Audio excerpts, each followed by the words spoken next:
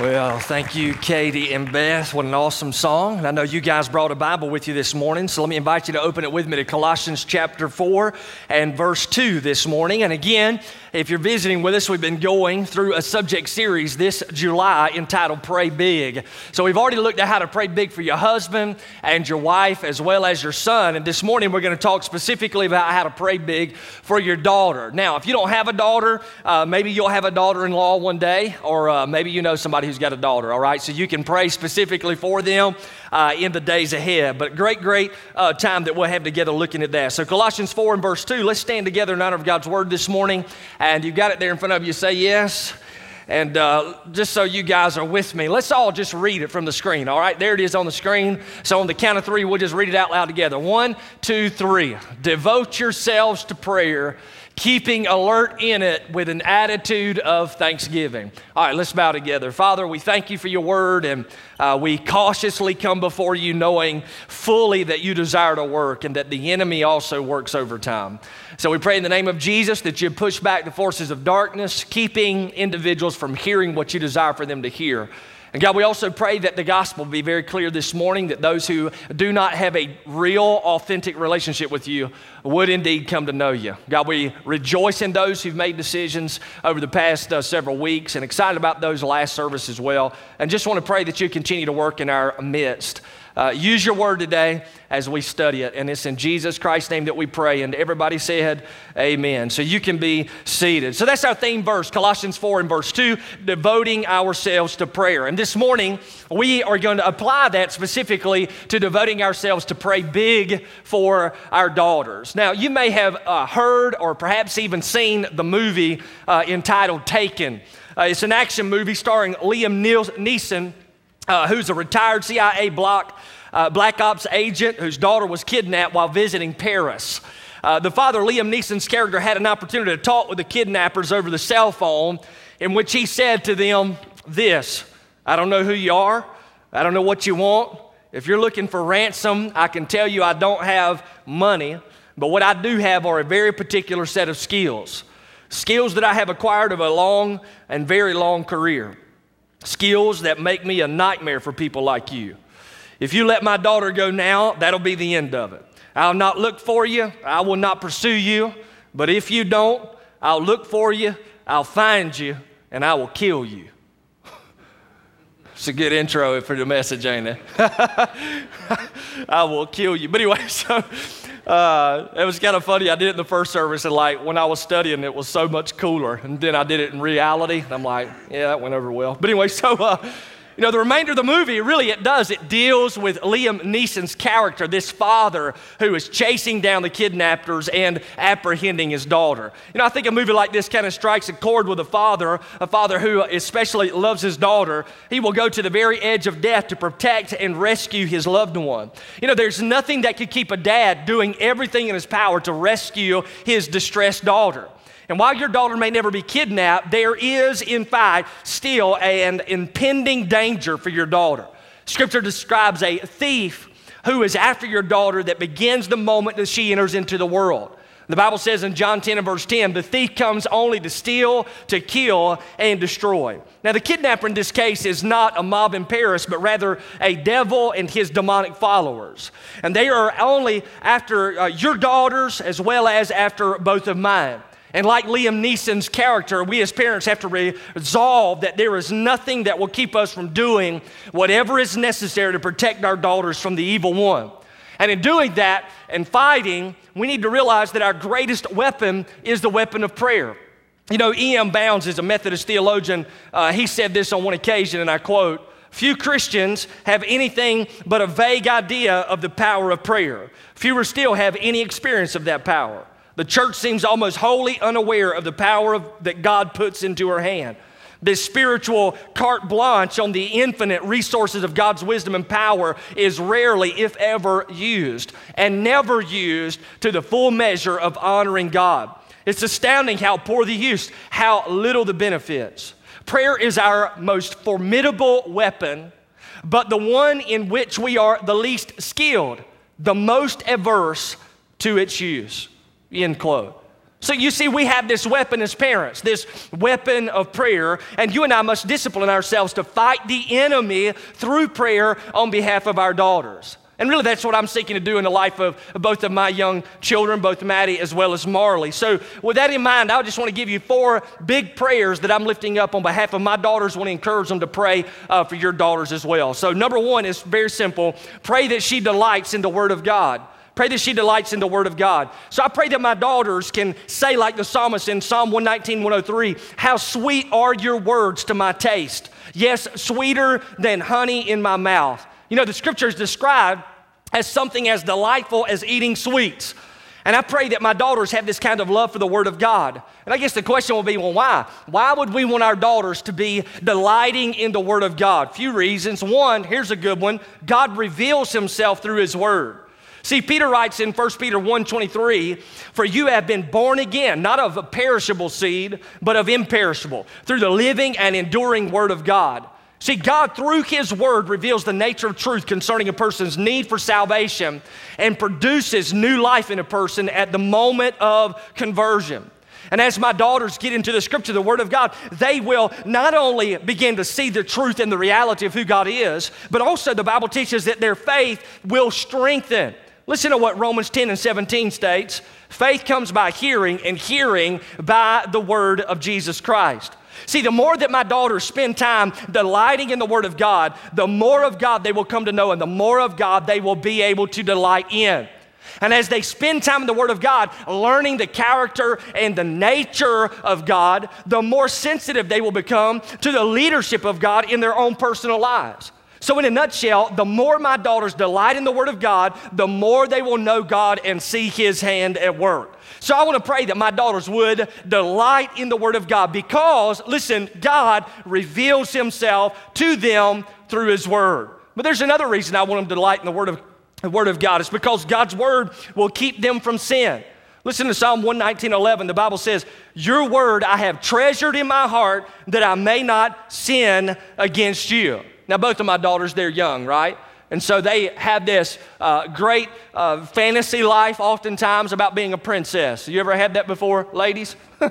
And that happens oftentimes, and they collect jewelry, right? They've got little jewelry boxes at home. They put all their bracelets, their little hair bows, all their little dresses, that kind of thing. And they love to dress up. They did it last night. They had a little talent show for us last night. So Maddie and Marley put on a little mock dress, put on their hair bows, a little too much makeup, but they got all this stuff together so that they could do a little dance for us, and they got their groove on last night, right? But they put all that stuff in the same place. Now think about it.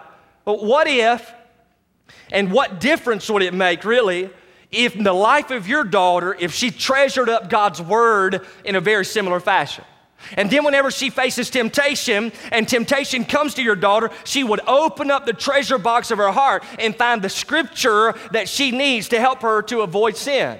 You know, Jesus Christ in Matthew's Gospel, chapter 4, was tempted on 3 occasions. And each time, He offered up the Word of God to defeat the temptation. So I want to pray that my daughters, listen, would get to know the Word of God, and they would treasure it deep down into their hearts so that when they are tempted to sin, they will immediately, by the power of the Holy Spirit, be reminded of a passage of Scripture which will enable them to overcome the temptation. So I want to pray that for my daughters, that they would just delight in the Word of God. It's going to help them stay away from sin. Y'all still with me? Say yes. Here's another reason I want to pray that. It's because God's Word will keep her from a life of emptiness. A life of emptiness. The psalmist notes, and Psalm 119 is an awesome chapter in the Bible, by the way, the longest one in the Bible, and it's all about the Word of God. And listen to what the psalmist says. He says, turn my eyes from looking at vanity and revive me in your ways. See, the psalmist is magnifying a desire for God's Word and leaning and learning and living the Word of God. The Lord will keep my daughter's eyes from looking at emptiness.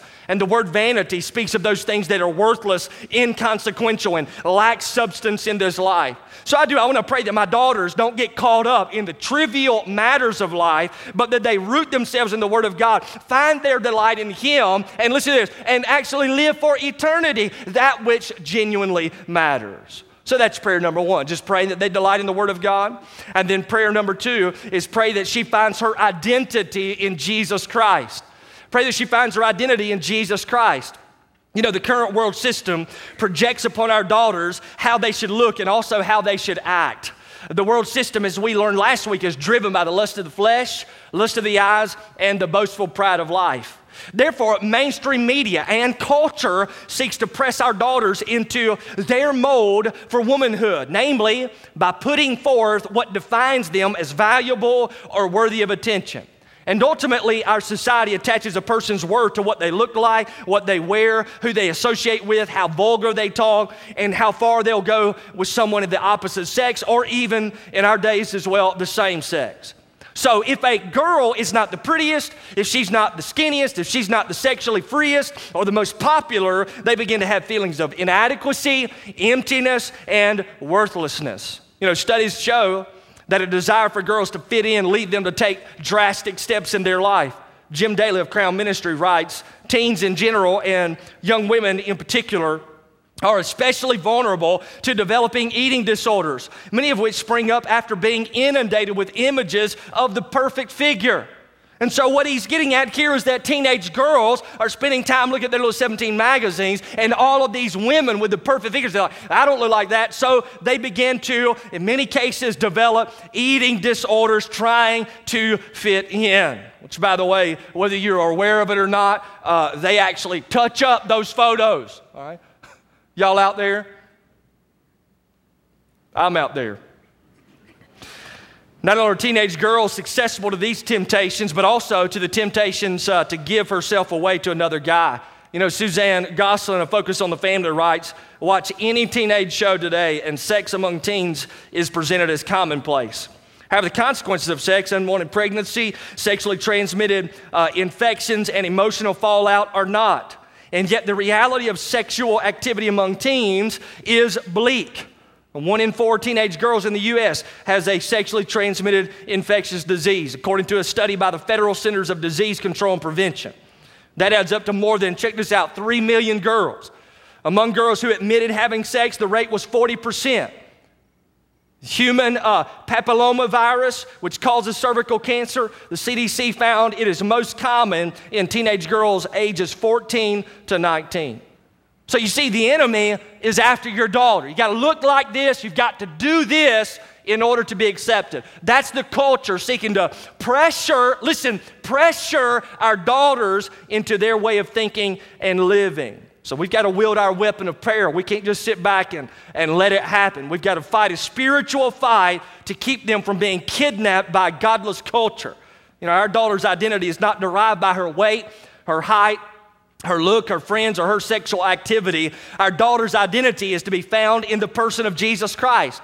So we must pray that the Lord would open their eyes to see that marvelous truth. Paul writes in 2 Corinthians 5:17, if anyone is in Christ, he is a brand new creation. The old things have passed away. Behold, all things have become new. So we've got to pray, first of all, that our daughters come to know Jesus Christ personally. If they do not, they'll never know the reason for which they were created, nor the reason for which they exist. Listen, God created your daughter. God has a purpose for your daughter. So you must pray that they come to know God so they can find out the very reason for which God created them. Your daughter needs to have a salvation story. And can your daughter, or you for that matter, say something like this? There was a time in my life when I was going the wrong way. And the Lord reached out and brought me to the cross. And by faith, I experienced the forgiveness of sin that Jesus died and rose again to provide. And at that time, my eyes were open, all right, my heart was gripped, my life was captured by the grace of God, and I've never been the same since. And look, if your daughter, or you for that matter, can't tell a story like that, they have not come into a personal relationship with Jesus Christ. So the number one step that they should take in their journey towards the Lord is accepting Christ as the penalty of their sin and believing in His resurrection. You need a salvation story. And as she comes to know Jesus Christ, she'll become aware of her identity in Him. You know, the Bible says in Psalm 139:14, you are fearfully and wonderfully made. This means regardless of what others say about you, you've been created by God, the God of the universe, listen, fearfully and wonderfully. God called the children of Israel His prized possession. And as members of God's family in the New Testament, don't you know that our daughters are also considered by God a prized possession as well? So society may magnify a woman's outward appearance, but the scripture tells us in Proverbs 31 and verse 30, charm is deceitful and beauty is vain and fleeting. But a woman, check this out, a woman who fears the Lord, she shall be praised. So the Bible says. So in Christ, my daughters are loved unconditionally by God, and He promises that He will never leave them or forsake them.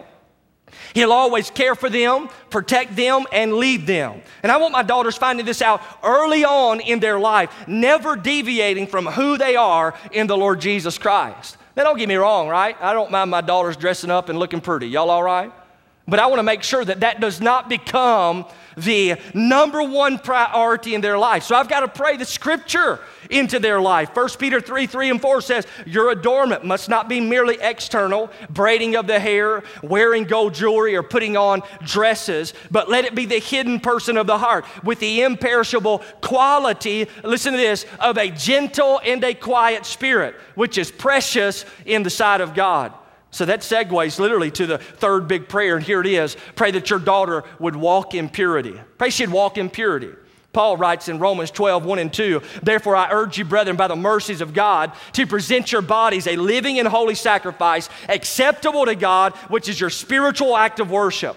And do not be conformed to this world, but be transformed by the renewing of your mind, so that you may prove what the will of God is, that which is good and acceptable and perfect. So Paul magnifies what I need to pray that my daughters would do with their bodies. So I'm praying that they would give themselves over totally to the Lord. Listen, the great protector of the purity of my daughters is the Lord. And so long as they give themselves over to God, they will walk in purity. And you know, Paul the Apostle writes to the church in Corinth that saw loose living as the norm.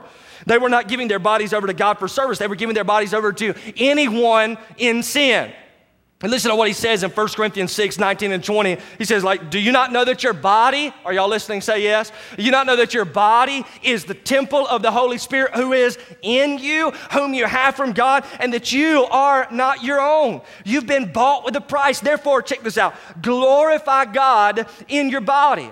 So I want my daughters to see the value that God has placed upon them. He gave the life of His Son to redeem them and to make them His own. So I want to pray that in purity, they glorify God with their bodies and enter into a married life in the same manner. Now, for some of you, you may be like, well, too late for this prayer. My daughter has already fallen morally. So you may be in the building and you're like, not only, you're talking about daughters, I've fallen morally. I've already messed this thing up.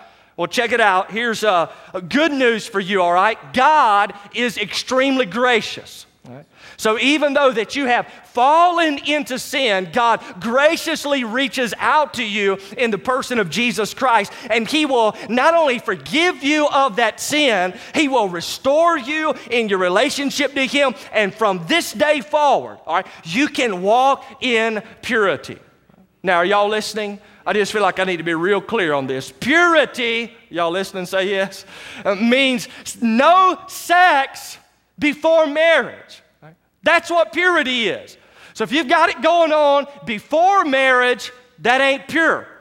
So stop that, all right? Repent of that sin, get right with Almighty God, and start walking in purity. And listen, pray that your daughters would have that attitude. They want to give, listen, their very best to the Lord. So we pray that from this day forward, pray your daughter would walk in purity. Y'all still with me? Say yes. I mean, I'm just up here preaching is what I'm doing, all right? So y'all pay attention, all right? Now, I can't wait to get back to Luke's gospel. Y'all out there say yes. Next Sunday, I'll be back in Luke's gospel. These are tough to preach. But anyway, here we go. Last prayer. Praying big. Y'all look rough. Y'all still with me? Yeah? All right, very good. Here it is. Pray that your daughter protects her mind. Pray that your daughter protects her mind. Now, I've come to realize that women use their minds a lot more than men. Typically, if you ask a man, what you thinking about, he'll say nothing. That doesn't mean he's thinking of something just not telling you. It really means he has nothing on his mind, all right? Nothing's going down there. And now, y'all just listen, all right? Because what I want to do now is kind of share with you from just a little experience. I don't do this too often, but sharing from experience here. Over the years, being a pastor, you have the opportunity to counsel some folks, minister to them, share biblical truth with them. I have found when sharing with ladies, oftentimes I end up sharing the exact same thing. Now, don't get me wrong, I share this with men as well, but I have found that women experience at a greater rate, for whatever reason, a massive attack on the area of their thought life. And many times what destroys a woman and brings her down into the pits of despair and discouragement is simply what's going on in her mind. And so she has thoughts that are based upon oftentimes speculation, oftentimes imagination, takes her mind captive, carries her off to plunder. She becomes consumed with worry, anxiety, fear, stress. But the root of that outcome is all based upon what she may think someone is saying, or maybe what she thinks is going to happen, but there's really no verifiable proof that it's true. Emotions take over before you know it. If they become so bummed out themselves that they can barely function. But oftentimes, I have found this based upon speculation, all right? And this is just for everybody, so pay very close attention. The enemy attacks your mind with what ifs, all right? So if you're walking around and all you can think about is what if this happened, what if that happens, what if this, what if, that's worry, that's sin, all right? Don't welcome that mess into your mind, because you'll welcome something in and create a scenario, all right, of what's going to happen, and then base an attitude upon a false scenario, and then actions based upon that attitude, and you just act crazy. Y'all out there? Don't do that. The Bible says that we are taking every thought captive to the obedience of Christ. Thoughts are like visitors to your mind. They knock on the door of your mind, and they don't come in unless you allow them to. So whenever a thought comes and you have these what ifs firing off in your brain and all of these different anxious moments firing off, you need to grab those thoughts and bring them into subjection to the Lord Jesus Christ. And all of you have seen it, I'm sure, if not live on television, where literally, I'll just kind of share this story with you. I was an intern on one occasion, and as a student guy, and we went down to Florida, and this joker had snuck into one of the cabins and began to steal everybody's money and stuff, and then sneak out. Well, they came running around the corner, and they found me, which I, at that point in time, was 6'4" and about 140 pounds. Are y'all listening? Say yes. And so they were like, he's over there and he's stealing stuff. Go do something. So I did. I ran and tackled that joker. Y'all listening? Can I get a witness? Boy, adrenaline got all over me. And then I said, call the police, because I didn't know what I was doing. And but we apprehended that man. That's all I got to say. I just thought I'd share that story with you.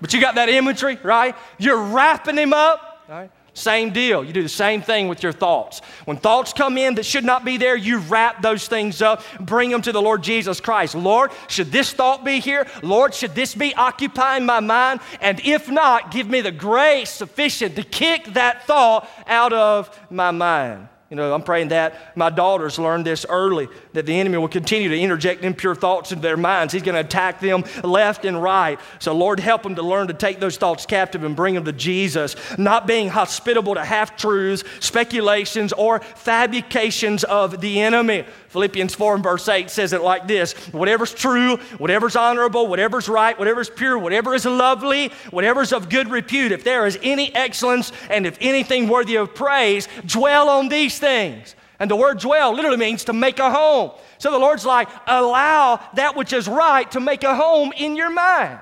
Don't allow that which is wrong to enter in. Now, last Sunday night in our family group meeting, as we discussed for a moment just about prayer and how important it is, we also began to realize that oftentimes we think of prayer as kind of like the last resort. You ever said this before? Well, all we can do now is just pray. And I've said it before, and I'm the preacher. Y'all listening?